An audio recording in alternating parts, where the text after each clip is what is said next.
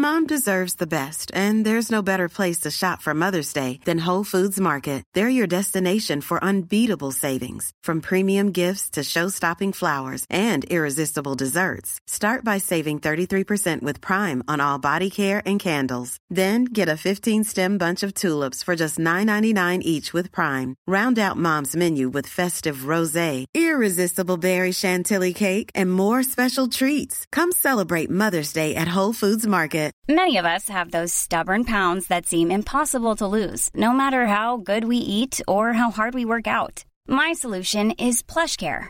PlushCare is a leading telehealth provider with doctors who are there for you day and night to partner with you in your weight loss journey. They can prescribe FDA-approved weight loss medications like Wegovy and Zepbound for those who qualify. Plus, they accept most insurance plans. To get started, visit plushcare.com/weightloss. That's plushcare.com/weightloss. In his latest book, Stuart Ward offers a panoramic history of the end of Britain as a global nation.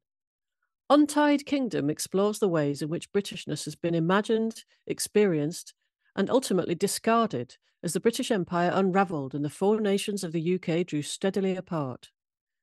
Save 20% on the price of your copy with the discount code UK20 at cambridge.org/Untied Kingdom.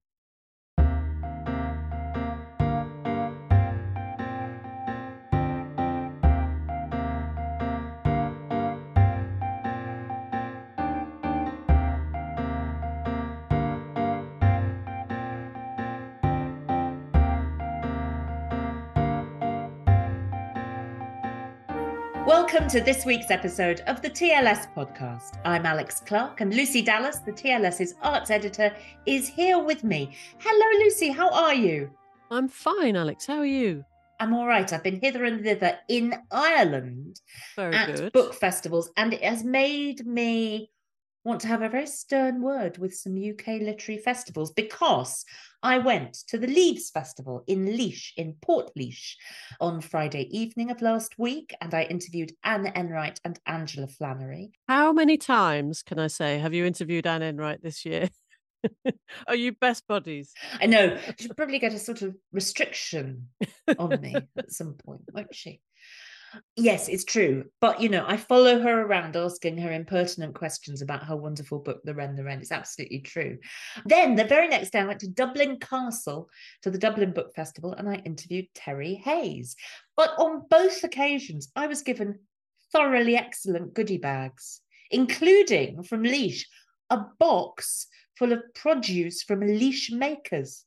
Things like hemp flour and marmalade and chocolates. And tea bags and things. I mean, this is what we need. Come on, everybody, up your game. Yep, up your game. Goodie bags, please, for everyone. It's tremendously nice. So that's what I've been doing. What about you? I've been, hiding from the terrible storms and doing a bit of reading. You know how it is. Reading that I don't have to do. There's always different sorts of reading. Reading for work, which is fascinating, but there's also reading that you just do because you've looked at something or found something. I've been meaning to read it for ages. I read The Goshawk by T.H. White. Ah. Have you read it? I have, but I may have read it in the same context that you did. Am I correct? Well, I haven't read Helen Macdonald's H is for Hawk. I've just read the T.H. White. Ah, well, that was the context in which I read the T.H. Yeah, because it was sort of rediscovered, wasn't it, when they wrote H is for Hawk. I haven't read H is for Hawk, but I read The Goshawk. But then I read another book by Helen Macdonald, perversely. I mean, that is quite perverse, really. I know, but I just done quite a lot of hawks and falconry. And I love T.H. White, though. I mean, I know that he's a very odd figure, but I love his writing. I love The Once and Future King. And I was so pleased with The Goshawk, I thought I'd move on to something else. But then Helen Macdonald and Sin Blaché have written a sort of speculative fantasy-ish, sci-fi-ish book called Prophet, which is completely, utterly unlike anything about, training falcons in the 1930s. And I thought it was brilliant, actually. Really, really, really good. What's the deal with it? What's the premise? Oh, it's quite complicated. There's someone who can tell the truth about things, and there's a company which is developing a substance in which your nostalgic feelings or memories can become are made real. You can make objects, real objects. You realise your memories, in other words. Yes. And this does not always go well, can I say. It goes down some dark alleyways, but there's a very, very good central relationship between the people investigating it. One of whom is military, basically American military, and the other one who is this person who can detect truth. It's very, very good, very exciting. Well, I shall shortly, I hope, be meeting them at another festival where they are appearing, Sind Lachey and Helen MacDonald, on a debut novelists panel. It would be wild if Helen MacDonald was on a debut writers panel, wouldn't it? Yeah, I'm not chairing it, but I shall pass on your enormous enthusiasm. I thought, it was great. Yeah. And in the spirit of sort of new dystopian kind of visions, I will next week be interviewing Naomi Alderman at the South Bank Centre with her book, The Future. So I will, but as you know, you are better at reading these kind of slightly speculative sci-fi things now. Listeners, I must tell you that before we started this podcast, when we were doing our chit-chat microphone testing, Lucy had to explain to me what Super Mario Kart was. And in a sort of byway of this conversation, I said, is it a bit like a cryptic crossword? And she had to say that it wasn't really, but she did it in a very kind, humouring granny way. It was nice. It was nice of her. Now, should we get on, do you think? Yes, just to say, I think you should try Mario Kart. You should try it, Alex, and everybody should. It's very good fun. Possibly even more fun if you can't drive, which I can't. Anyway, yes, let's get on. What's going on this week, Alex? Let's get on before I reveal more of my terrible lacunae in my life experiences. It's the most wonderful time of the year, or the most wonderful books of the year, as TLS contributors round up their favourites of the last 12 months. And TLS history editor David Horspool will be telling us all about his new sporting survey, More Than a Game. But first, what do Mary Beard, Paul Muldoon, Tom Stoppard and Andrew Motion all have in common? They, along with numerous other TLS contributors, have turned away from writing their own books to recommend their favourites by other people. The creme de la creme of 2023, brought together over 9 pages in this week's issue. Compiler par excellence David Horspool is with us to discuss the list, as well as podcast regular fiction editor Toby Lichtig. Greetings, merry gentlemen. Hello. Is that a bit too Christmassy? Yes, probably. It being mid-November. Sorry, I don't want to be a grouch. Sorry, I've forgotten. You're the podcast Grinch, and I don't know what I usually am, but I've You're gone the elf. wild.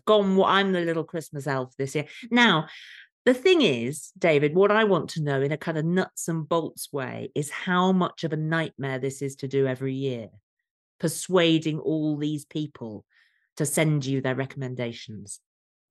I like to give the impression to my colleagues that it's almost unbearably hard and one of the great slogs of anyone's working life.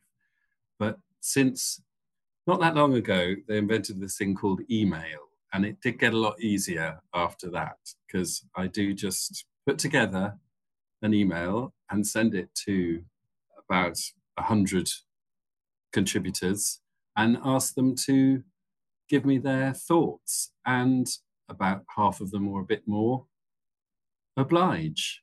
And after that, there's a bit of reading and checking and so on to do, and hoping that the really well-known names won't forget me. But actually, it's not really that hard. It's quite a pleasure. There's just quite a lot of it. What would happen if everybody replied? Well, that's like a party where everybody turns up, isn't it? Exactly. Fire regulations might have to be invoked, or I'm not quite sure.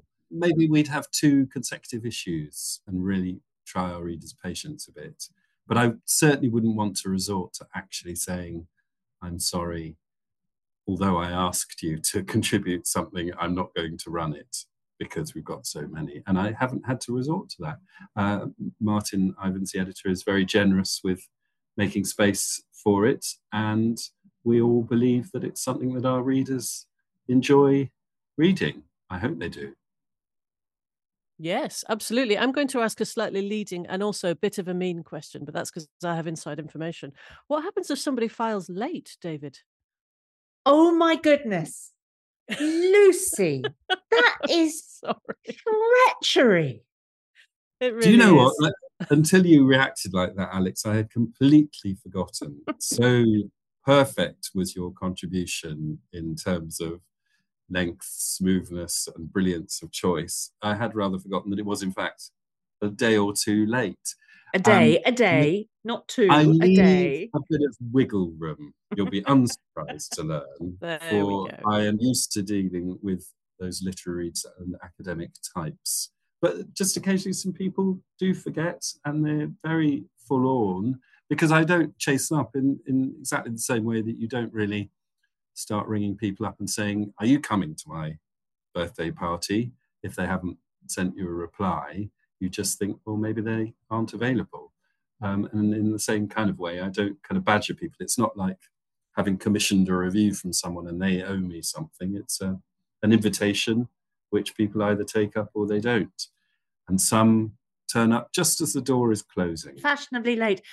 Of course, I've now realised this is my kind of, listeners, this is my kind of nightmare. I've now realised I've told David that I was merely a day late for him, whereas I've been incredibly late for Toby recently. Oh dear. This is just awful. Lucy, can you take over? I'm going to go and sit in Yes. the shed at the end of the Yeah, garden. you go and cover your head with a handkerchief, and we'll talk about books of the year. I believe we even had a long phone conversation in which the piece was promised maybe the day after or a couple of days after that. Yeah, something like that. Anyway, it was all fine, and the piece was wonderful, and our listeners and readers will be able to see it in a future edition of the TLF. It's on Hilary Mantel. So there we go. Oh yes, because we talked about it, and we had an extract from the evening, and I'm sure the piece will more than live up to I'm its feeling promise. a quite urgent need to move the conversation along. Yes, now I feel bad that I started this. To what is actually in these amazing selections, because there are incredible contributors, wonderful contributors. I mentioned some of them in the introduction there, but you always try to look at trends, and we often talk about that when we have our summer books and at this time of the year too. But there's a very wide spread of things do crop up again and again, but there are lots of unexpected recommendations here. I thought lots of books I haven't heard of is what I'm trying to say. There is, I would say, it is not a competition, but there is probably a winner, Peter Brown, because he's cited 3 times, and he's cited very, very breathlessly. I mean, very persuasively, particularly by Richard Davenport Hines, who says, the most exciting book that I have read this century, we are in 2023, we're a quarter of the way through, is Journeys of the Mind by Peter Brown. And we gave it a very good review, didn't we, David? I think Mary Beard. Yes, Mary Beard reviewed it. And another colleague of ours, consultant editor Robert Irwin, great expert on the Middle East, also calls it at 714 pages, a great book in both senses of the word. So yes, Peter Brown's memoirs, Journeys of the Mind, might not seem at first blush to be the most exciting prospect, in that he has lived a life of the mind, Peter Brown. He hasn't sort of climbed any mountains or anything like that, but I did read at least the introduction of this book before I sent it out to Mary, and it is brilliantly written, as all his history has been. So I can see why people have chosen it. It was clearly one that we should all read. There's a couple of others who come up on there. I think Seamus Heaney's letters come up a couple of times. Is that right? Yes, they're pretty popular. Patricia Craig chooses them, and I think that Paul Muldoon also chooses them. Seamus Perry, I think, as well. Seamus there Perry. You go. Yeah, maybe not Paul Muldoon. I take it back. Paul Muldoon is one of at least 2 people who choose Anne Enright's most recent novel, The Wren, yes, which I know is very popular on the podcast. Extremely so. Yeah, once a week we have a little, we do a little conversation somewhere, and I was delighted to see it there. And it is brilliant. Yeah, it is. But also some books that you think, well, that sounds interesting. Paul Collier on Serge Mikhailov's Revoir Iglutic. Am I saying that correctly? I don't entirely know. But I thought, well, what is that book? I haven't heard of that book. And it just sounds fascinating. Yes. This is, we should probably explain one of the things about our selection, which I hope sort of slightly sets it apart from other selections of this type in the British press, is that when we invite people to contribute, I say they can choose a book in any language. And most people choose a book in English, but quite a few do try other ones. We did used to call it International Books of the Year in a very sort of grand way. But then people thought they had to. Clive James was famous for this, would choose sort of one book in Japanese, another in Italian, and 3 in German. Frederick Raphael, he's also famous for choosing, the polyglot. Yes, but actually, quite disappointingly, all in English translation. It seems to be this time around. Although it is a very erudite selection, as one might expect. Frederick Raphael and has in common with Alex Clark, chooses Laura Cummings' Thunderclap. Yes, I loved it. And I think you do too, don't you, David? I do. I'm in the slightly opposition of not being able to talk about my loves of non-fiction too strongly, as I sit on a non-fiction prize committee, which has not yet... I see. You're recusing yourself from this. Yes, I understand. I will admit to having greatly enjoyed Laura Cummings' Thunderclap, which is about, well, the thunderclap in question is the explosion in Delft that, among many other people, killed the great Dutch Golden Age artist Karel Fabritius. And it is a tremendous book, isn't it? I think I'm just going to admit it. It really is. And I enormously recommend it to listeners. And as we know, a book with pictures is also a marvellous thing. It's a beautifully produced book, absolutely. And they are just fabulous reproductions of some of his paintings, and some of her father's paintings as well are in it, and make wonderful contrasts actually with the Dutch art in it. Art loomed quite large. I mean, Mary Beard, I liked her entry because she said she was just not going to do books. She was only going to do exhibition catalogues, and chose the Lavinia Fontana catalogue, didn't she? And Olivia Lang talked about Jeremy Deller. Plenty of art cropped up in this list. Yes, absolutely. I think Mary likes to choose art because it's quite politic of her, being in her position in the classics world. I think she doesn't like the idea of one classicist being peeved that they've been passed over, because I suppose people would like to put her name on the back of their books. Whereas if she chooses a catalogue, and she's a great visitor of exhibitions all across the world these days, it rather avoids that. So I know she calls it, in this contribution, she calls it my tradition of focusing on one Cinderella of publishing, exhibition catalogues. So that's a rather nice way of doing that. And she chooses a very good sounding one there, yeah.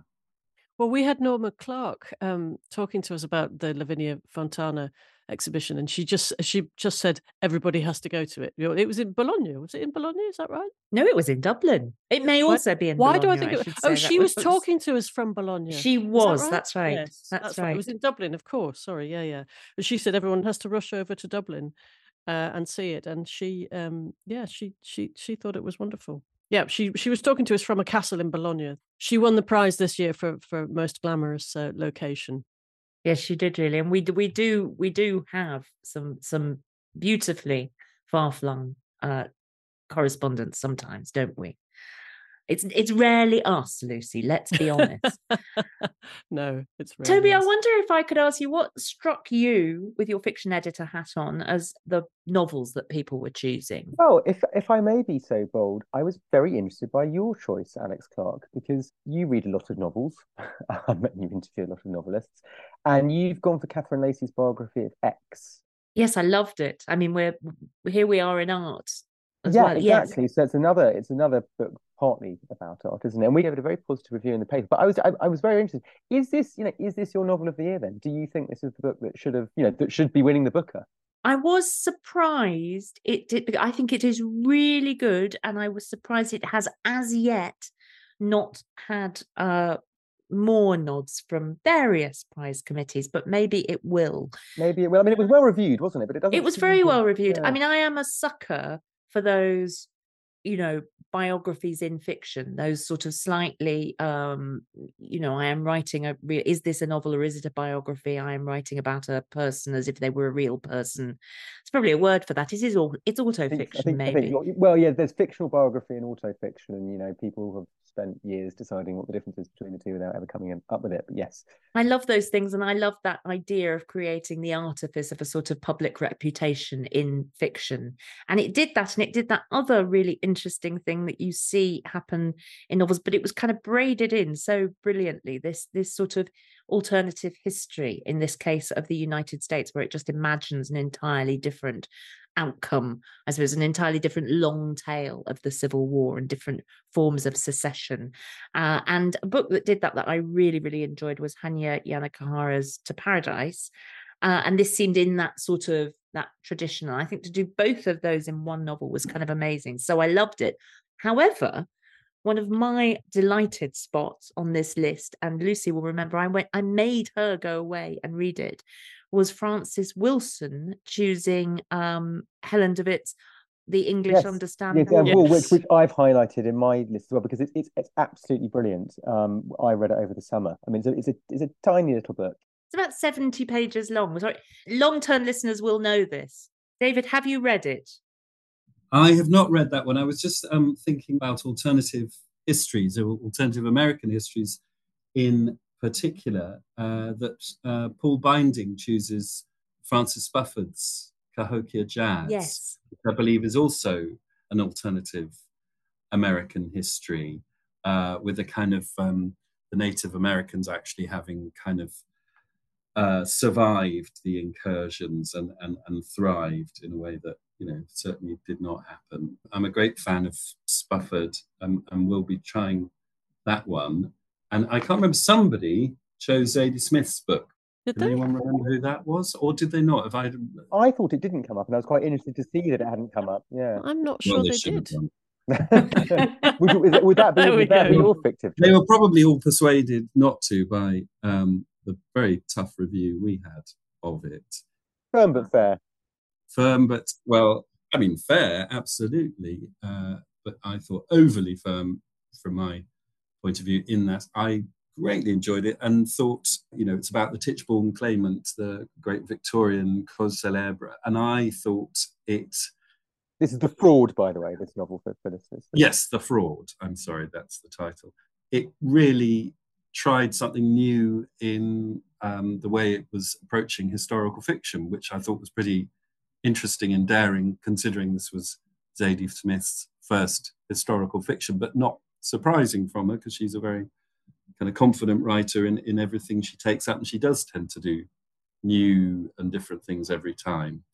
Claire Loudon wasn't so persuaded. We talked about some podcasts before, haven't we, Alex and Lucy? I did enjoy it. I thought Claire was possibly a little bit harsh in it, but I did basically agree with her criticisms. But I'm also I'm a big fan of Zadie Smith generally, but I thought her previous novel, Swing Time, was brilliant, and Claire also sort of slightly lays into that in her review and says she's revised her opinion. So I wouldn't want to not recommend The Fraud to listeners as well, because I do think I do think it's excellent. That's a brilliant tip. That's double negative there. It is. Imagine if you are a person who has picked and is also picked. Those people exist on this list, don't they? Yes, they do. For example, in the form of Claire Carlyle, yes, who selected herself Elif Batuman's Either Or, which I enormously enjoyed too, and then was selected by Claire Harmon for her book about George Eliot, The Marriage Question, which I think we talked about on the podcast, didn't we, Lucy? We did, and I loved Claire Carlyle's opener. She says, "I'm beginning to think humour is the most appropriate medium for philosophy. Laughter has a nose for truth." And then, very disarmingly, she says, "As a chronically unfunny writer, that's bad news. But as a reader, it's a treat to be provoked into serious thought and entertained." I bet she's not as unfunny as that if she can, if she appreciates it so much. I haven't read her book, but it did sound really interesting and got very well reviewed, the Marriage Question. Was there someone else? Yes, Mark Ford, a picker and a picked. Yes, that's right. Andrew Yeah. Motion, none other than Andrew Motion, picked Mark Ford's book about Thomas Hardy and his wife, which we also talked about on the podcast Woman Much Missed, doing very well there too. I'm going to now go to the sort of, can we call it the kind of grubby side of these things, and ask David, who, when he sends his emails out, is gently stern. Can I put it like that, David? About your sort of gentle instructions to people, not essentially to send in a recommendation by their best friend or their wife, for example. I think I do use the phrase, ideally not by a friend or relative. And it has proved necessary to say such a thing. And you can understand it in some ways, that we probably do review or read books by our friends and are well disposed to them. And just because they happen to be by our friends, why shouldn't we tell other people how marvelous they are? We're not reviewing them. So, but then one thinks, but people do rely on these selections. And I think I hesitate to bring it up again, because I think I have mentioned this before many years ago, but the ever disarming A.M. Wilson did once praise a translation to the sky and then say, the fact that it is by my daughter is entirely beside the point. Nothing to do with it. No, and I'm sure he was right. I'm sure it was tremendous. Of course, we've all got private eye for this, haven't they? They absolutely love this. They spend there, because everyone does their books of the year roundups, and they're eagle-eyed for any sense of what they call log rolling. Often quite unfairly, I think. They sometimes, if anyone has the temerity to pick a book by the same publisher that publishes them, for example, you think, well, that shouldn't necessarily rule them out. But yes, I've never understood that idea. If you write a book, you don't get a call from the publisher saying, you're one of us now. You must only read and recommend books by people we publish. It doesn't happen. I don't know what sort of fantasy is being constructed there, as if everybody who works for a publisher sort of works in the same factory, on the same floor, sort of writing away, holding their pages up to be published. It's a bit strange, that. Yeah. It is a bit, yeah. Off the cuff, do we have a book of the year of our own? I don't mean all of us collectively, because that would take a long time. We're going to ask you individually. We know what Alex's are, because yes, I can't. I mean, I could, I'm sure, have suggested lots of others that I enormously enjoyed this year, and certainly Anne Enright was one of them. I mention her again, but no, I've given my selections, and so guys, over to you. It's mostly been fiction and translation for me this year, but I think the book, partly because I'd never heard of it, although I probably should have done, the book that really struck me this year was The Forbidden Notebook by the Cuban-Italian novelist Alba de Cespedes, who died quite a few years ago. It was published in the early 50s, and it's, I can't remember whether I've mentioned it on the podcast before, but it came out earlier this year in its first translation since the early 50s. And it's this fictional journal of this housewife, quite Ferrante-esque, Elena Ferrante-esque, which is unsurprising, because it turns out that Ferrante absolutely loves Alba de Cespedes. And it's about her difficulties with not only finding a room of one's own, but even a drawer of one's own in which to hide this notebook. And it's the first time she sort of opened up to herself about the difficulties of her life and her frustrations and her difficult husband and her ungrateful teenage children. And it's very, very, very brilliantly done. And I would recommend it to everybody. And I'm hoping it's going to spark a little revival in this author. I think another one of her books is being translated next year or the year after. I'm going to ask you to give us that title and author again, just so essentially just so I may write it down. Alba de, I hope I'm doing the pronunciation, although she was Italian, the name is a sort of Hispanic name, Cuban. So Alba de Cespedes, Cespedes, and it's called The Forbidden Notebook. And it's wonderful. Thank you very much. I don't want to, to hog the airwaves, but I also like Jenny Erpenbeck's Kairos, which came out in Germany 2 or 3 years ago and was translated this year. It's set in the 80s, and it's about a doomed and quite unpleasant love affair between a much older music academic and journalist and a young woman, and it sort of plays out against the the falling of the wall. It's very, very, very well written. It's really good, isn't it? I've Yeah. read it too, and it was so interesting on the nature of a life lived under surveillance. Yeah, exactly. It was Very, very absolutely done. brilliantly done. And also he himself, this abusive man, is also, you know, the surveillance plays into their relationship, and that's very, very well, the interplay of the personal and political. And then just very, very quickly, I'm reading through the book list at the moment. I've just finished The Bee Sting. Have you read The Bee Sting? Anyone else, Alex? Yes. Paul Murray? Yes, which I loved it. It's brilliant. It's really fantastic. It's very long, and I did worry about sort of page 350, 400 whether it was going to sag a bit, but actually it comes together beautifully. The structure is so brilliant. I mean, it's very, very self-consciously sort of perfectly structured, but it all comes to a wonderful head, you know, after about 750 pages. It's very, very well observed. It's pretty funny as well. And I mean, I wouldn't want to pick it as my Booker winner because I think there are some other very good books in that list, but it does have the tang of Booker winner to me.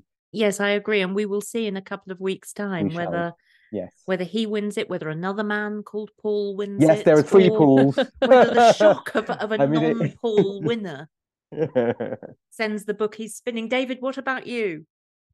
Well, I have to remind you of my proviso about just about indeed. every non-fiction book I've read this. Yeah, but having said that, I think I'm going to break it entirely because one might as well.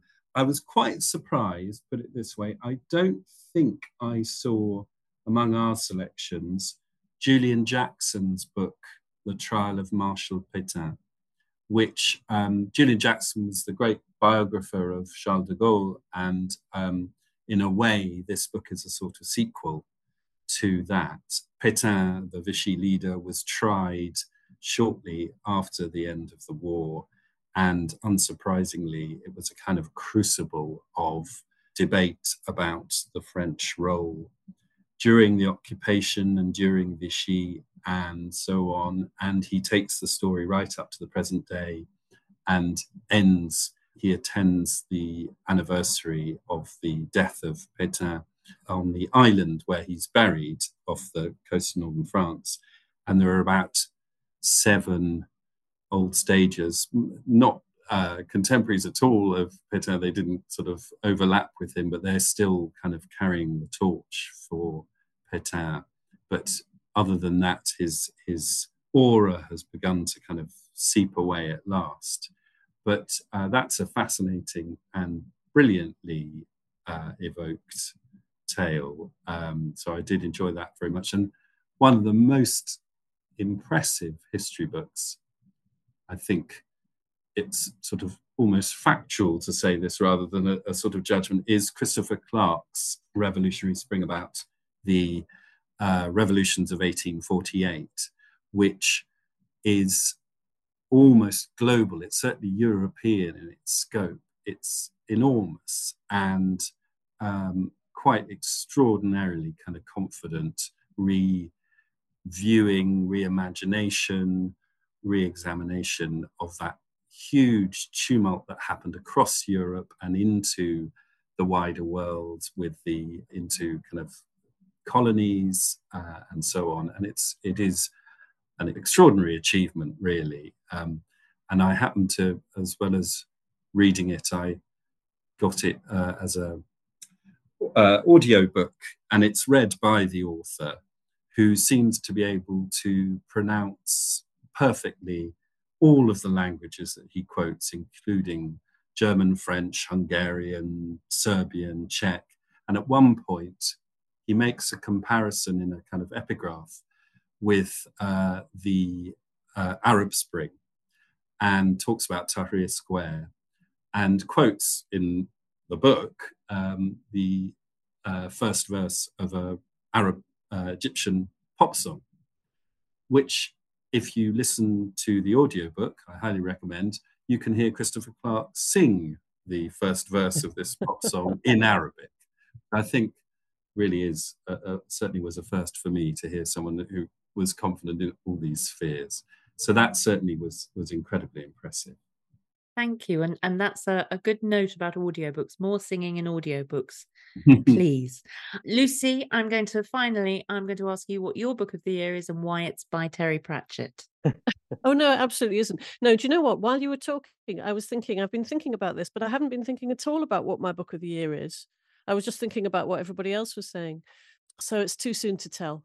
That's what I'm going to say. You're going to allow the final 6 weeks of the year, possibly, to continue your deliberations. Let it marinate. Perhaps may I suggest something to Lucy, which is that Keith Miller, he delivered his selection very early, and it begins, or did begin. I won't be the only person here to honk a loud hurrah in praise of Wish I Was Here by M. John Harrison. And then I realised as I got every contribution in that he is the only person. He is the only person, yeah. Yes, I removed that. But I have a sneaking suspicion that Lucy Dallas would greatly enjoy the latest M. John Harrison if she hasn't already read it, because I was just the sort of right up your street, speculative fiction, that sort of stuff. Yes, brilliant. Agreed. Maybe that's it then. Thank you. And I was delighted that Keith Miller also included Mick Herron. Yes, he got 2 mentions, didn't he? I think Sam Leith liked Mick Herron as well. I love Mick Herron myself, and I must say, he was one of the writers on this sort of aggregated list who I'd heard of, so it was particularly good for me. But as ever, the podcast and the TLS in general doing even more damage to my bank balance, and I think I'm going to have to go and buy Journeys of the Mind by Peter Brown, because we are going to have to say it is our winner. The winner of the non-competition. Yes, the winner of the non-competition. We don't have a winner, but if we did. Thank you so much, David. You are now released from this onerous chore that at least you certainly play up its onerousness to your colleagues. You have revealed today for another 10 months, 11 months. Well, no, I start preparing now, Alex. Of course you do. What am I thinking of? It's very much like, the Forth Bridge or polishing the windows of the Empire State Building. I just come around the other side and start again. Toby and David, thank you so much for joining us to talk through the TLS's books of the year. We're going to allow Toby to leave now. Goodbye, thank you. And thank you very much. But we're going to keep David on, aren't we? So I'm told. Thank you very much for keeping me. David's going to stay with us, but first of all, we'll allow him a breather for a second or two, and then we'll come back and talk about what will no doubt be in the list of next year's books of the year. But until then, we say thank you very much to Toby, and thanks for coming on the show. Thank you.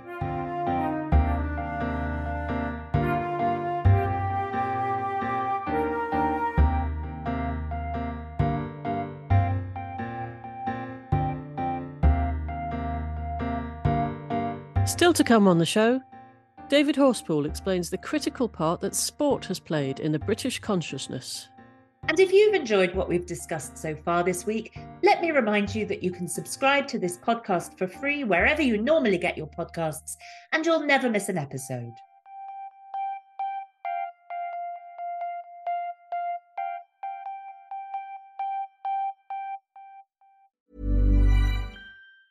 Mom deserves the best, and there's no better place to shop for Mother's Day than Whole Foods Market. They're your destination for unbeatable savings, from premium gifts to show-stopping flowers and irresistible desserts. Start by saving 33% with Prime on all body care and candles. Then get a 15-stem bunch of tulips for just $9.99 each with Prime. Round out Mom's menu with festive rosé, irresistible berry chantilly cake, and more special treats. Come celebrate Mother's Day at Whole Foods Market. Many of us have those stubborn pounds that seem impossible to lose, no matter how good we eat or how hard we work out. My solution is PlushCare. PlushCare is a leading telehealth provider with doctors who are there for you day and night to partner with you in your weight loss journey. They can prescribe FDA-approved weight loss medications like Wegovy and Zepbound for those who qualify. Plus, they accept most insurance plans. To get started, visit plushcare.com/weightloss. That's plushcare.com/weightloss.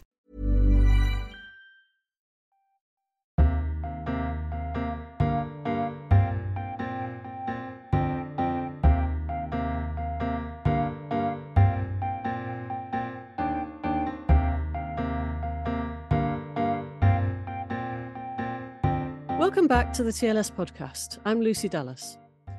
Now, do you ever think about the place that sport has in our lives, even if we think we're not that interested in it?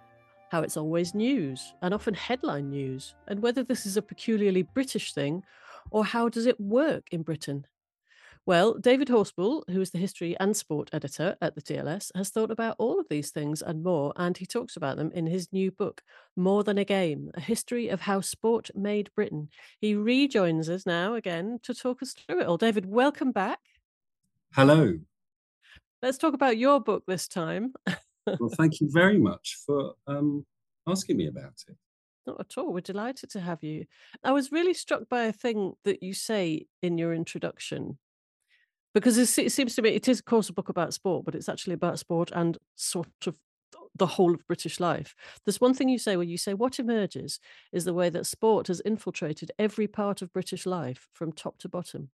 And so you think it also incorporates class and race and gender and politics, almost every area. Is that right? Yeah, I do think that. And there have been books about sport before, and they've kind of touched on some of these things. But I found it interesting to think how particular sports could be shown to throw light on particular aspects of our historical experience. And that sort of feedback would happen between the sport throwing light on the subject and the subject throwing its light back on the sport, and that kind of endless loop going on. Well, because it's such a huge subject, and so you haven't done it chronologically. But as you say, you've done it by game. So cricket, rugby, Yes. cycling, different chapters. Why did you do it that way? Was it because you found that each sport has got this particular sort of slant on it, as it were? Yes, I think that's really what I thought. Also, I wanted to avoid saying the same thing over and over again, because to some extent, a lot of the way sports have emerged in Britain have similar kind of stories. There's very often a story of the clash between, or a debate about, amateur and professional. There's the story of the origins in public schools, and sometimes how that dovetails or not with the more popular origins of a sport. So you can end up sort of, if you tell the story of each sport in turn, you can end up rather easily repeating yourself, I think. And I was interested to try and take a thematic approach, and to some extent to kind of place sports with a kind of earlier or longer history at the beginning, and get a bit more modern. So, cycling comes rather later than horse racing, for example, in my scheme.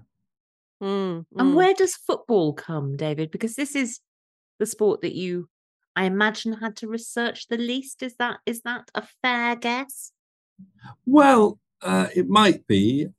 It's sort of, but there's a lot to research with football. I did feel football kind of looming over me a bit. I had a little debate with my publishers about the cover. There's a lovely picture on the cover of some boys playing football in, I think, the 1950s in a playground, and they had selected an equally affecting picture for the back of a little boy kicking his football kind of towards the camera, which worked really well, but I was worried that it would look too much like a book about football, and football does overshadow every other sport in this country. So I managed to negotiate a similar kind of themed picture, but of boys and girls playing cricket in the streets, which is also part of what I was trying to do in my book, which is to make sure that women play quite a big role in the stories I tell. The kind of female experience of sport is the particular focus of one chapter as well. But football did. It loomed large, and it came right at the end, or nearly at the end, because I was almost trying to avoid it up to then, I have to admit. Can I just point out here, with some insider knowledge for all our listeners, that there's two fervent Arsenal fans talking here. It's just so that people are clear about what's going on. Well, it's just, yes, I know that David, I know that that's what he's keen on and spends, shall we say, some of his life thinking about. Yes, guilty as charged. clearly it is a sport that tells us so much. I mean, thinking, just in football in its sort of the incarnation of the 20th century, the early part of the 20th century, so obviously connected to workplaces, for example. So many teams that we recognize now, and their names indeed, coming out of the workplaces that where the teams emanated from. And obviously, it now tells us something about culture wars, corporatization, big business. I mean, it's just it's the game that keeps on giving in terms of the way it illuminates the rest of life, isn't it? Absolutely. And I focus in particular on what I call the world of the fan, the world the fans made, which has these sort of tentacles that spread everywhere. And I sort of locate that a little bit earlier than I think quite a lot of people who look at this do, because it tends to get put quite late, the whole kind of fan takeover of popular life into the kind of 60s and 70s, and then with the troubles that come with that. But actually, most of the things that you can identify which are sort of unique about football supporting that tend to be put then, you can actually trace back much earlier into the kind of 20s and 30s, including, unfortunately, hooliganism, and particularly the kind of particular types of hooliganism, things like people wrecking trains and having fights at stations, things like that. These sort of things did happen very early on in the game, and I trace various kind of examples of it. And for non-Arsenal supporting potential readers, I'd like to make it clear that I don't only write about Arsenal. Arsenal is mentioned, but not focusing on too much. It's very fair. One of the nuggets that I loved in it, I haven't got the book to hand now, but you will remember it, is that Elgar wrote a song for Wolverhampton Wanderers called something like "I Banged the Leather at the Goal." Yes, he But banged they the didn't leather like for the it. goal. No, they didn't take it up. So Funny, I have my younger son to thank for that information. I knew all about Norwich City still sing a song that they took up around about their origins in the late 19th century.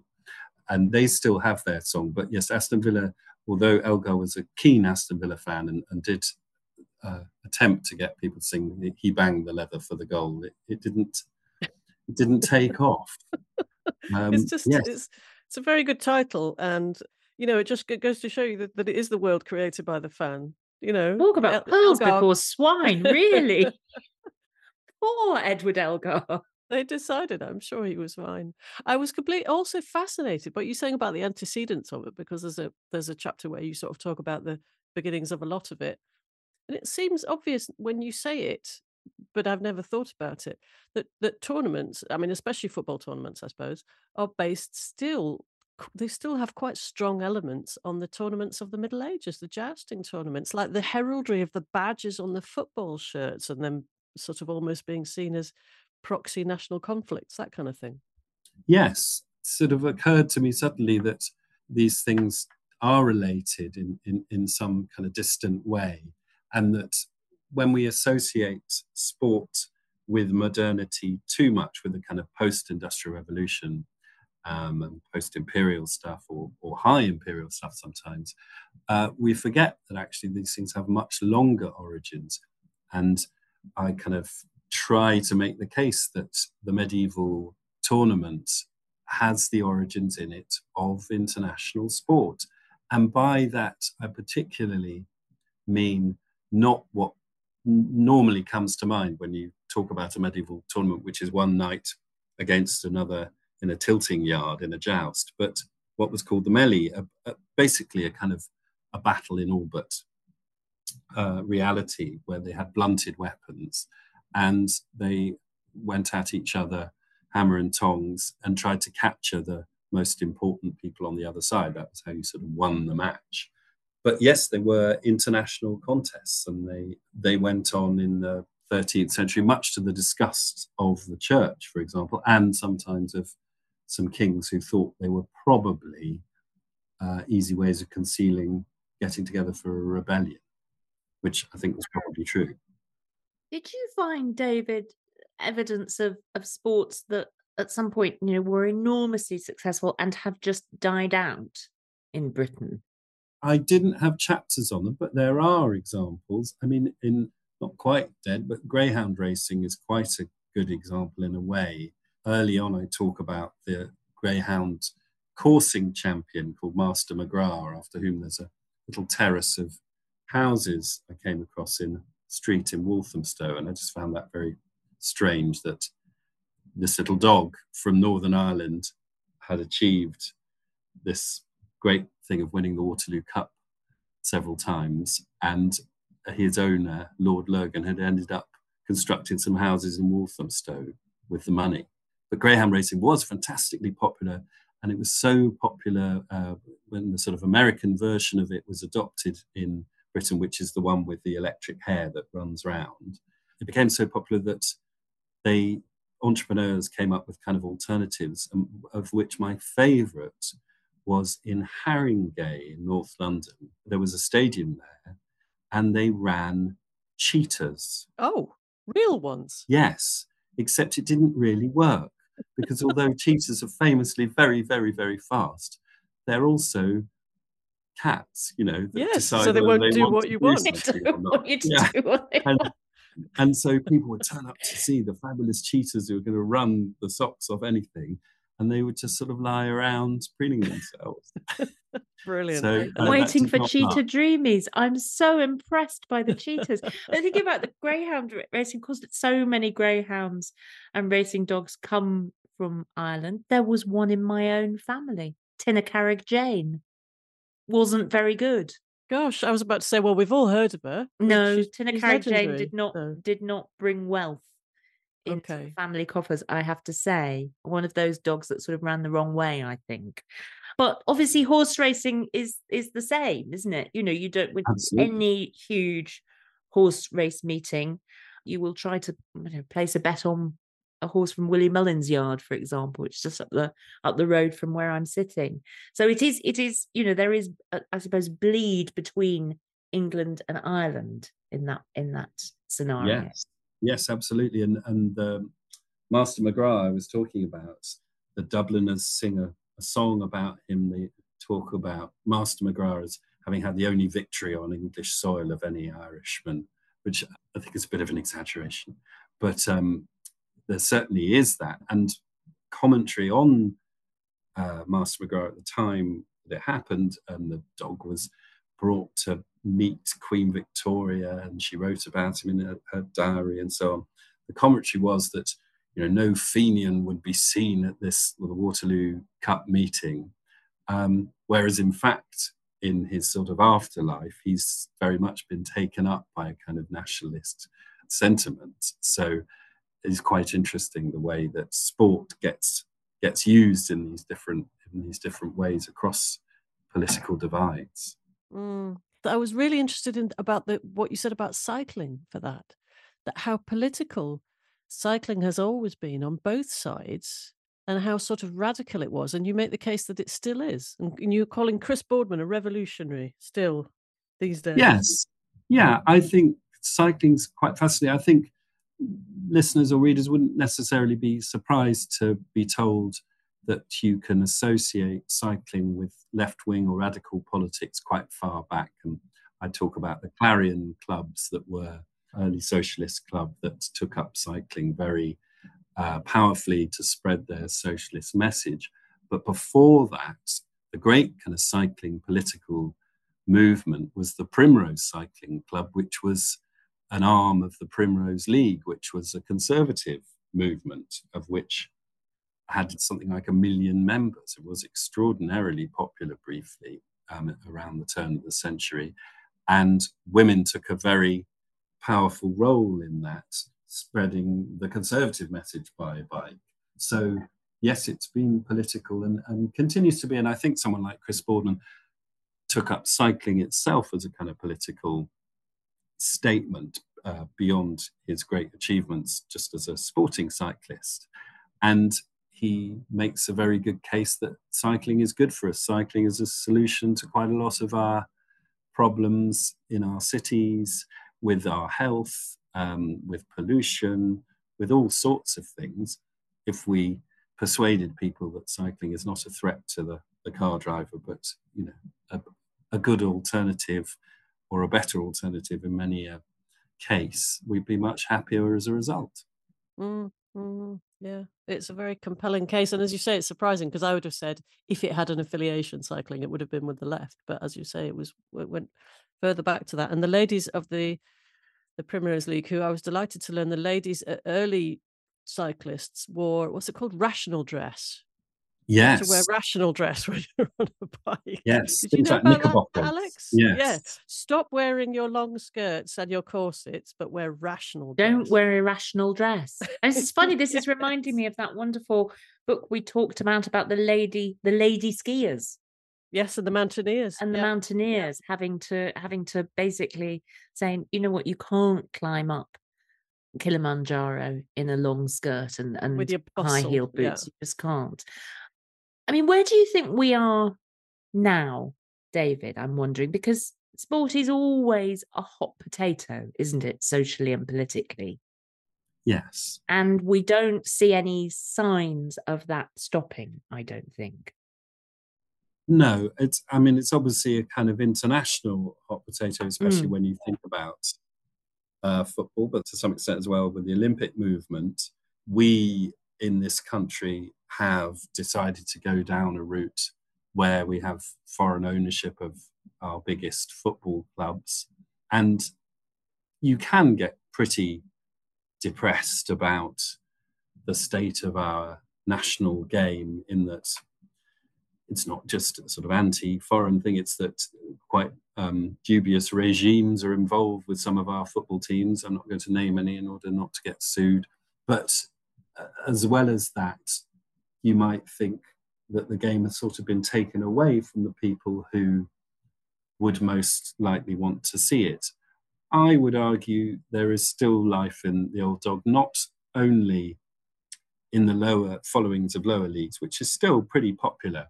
My elder son is a Yeovil Town fan, among other things, and what's known as a ground hopper, goes to lots of different grounds, of very, very small grounds. And everywhere you go, there is mad, keen enthusiasm for the smallest clubs you can imagine. So that still lives on.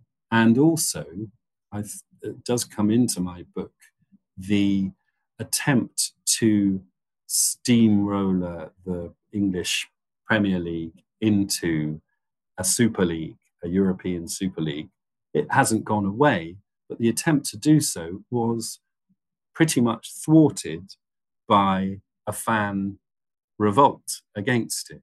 The clubs gang together, for those who don't know, big clubs of Europe gang together to have a supranational league and put together this plan. And the fans, certainly in Britain, did not like it and came out and said so. It was tried during COVID, at a time when it was difficult to come out and protest and so on, but people did, and the clubs backed down. I'm sure that's not going to be the end of that story, but it does prove that even now the game has become so monetized, internationalized, sanitized in lots of ways. There is still that sense that it does belong to the people, even in Britain, where so much of it seems to be removed from us. Well, I think we're going to have to leave football in the hands of the people for now, because you also write about rugby and cricket and horse racing as well, don't you? So and tennis and as tennis well. And golf. There's and golf. Yep, something for everyone. And David, thank you so much for talking to us about your book today. Also, some Arsenal, little bit of Arsenal. There's a little bit, isn't there, David? There's a tiny bit, but not too much. Because things are going quite well at the moment, with some blips. That's all we'll say, perhaps. Exactly. Fingers crossed. Fingers crossed, as we say every single season. Thank you very much for telling us about sport and about your new book. Thank you, Lucy.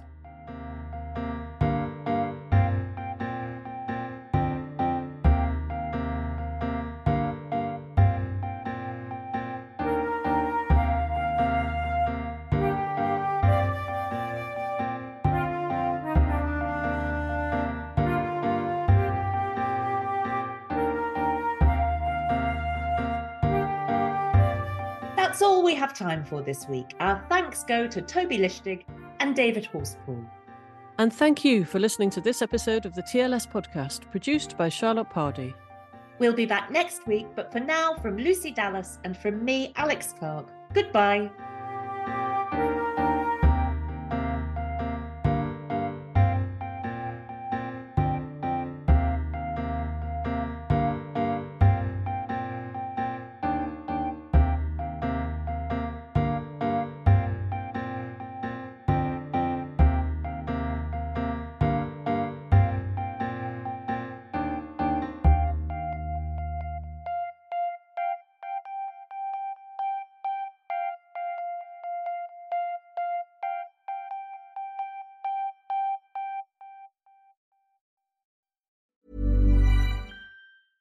Mom deserves the best, and there's no better place to shop for Mother's Day than Whole Foods Market. They're your destination for unbeatable savings, from premium gifts to show-stopping flowers and irresistible desserts. Start by saving 33% with Prime on all body care and candles. Then get a 15-stem bunch of tulips for just $9.99 each with Prime. Round out Mom's menu with festive rosé, irresistible berry chantilly cake, and more special treats. Come celebrate Mother's Day at Whole Foods Market.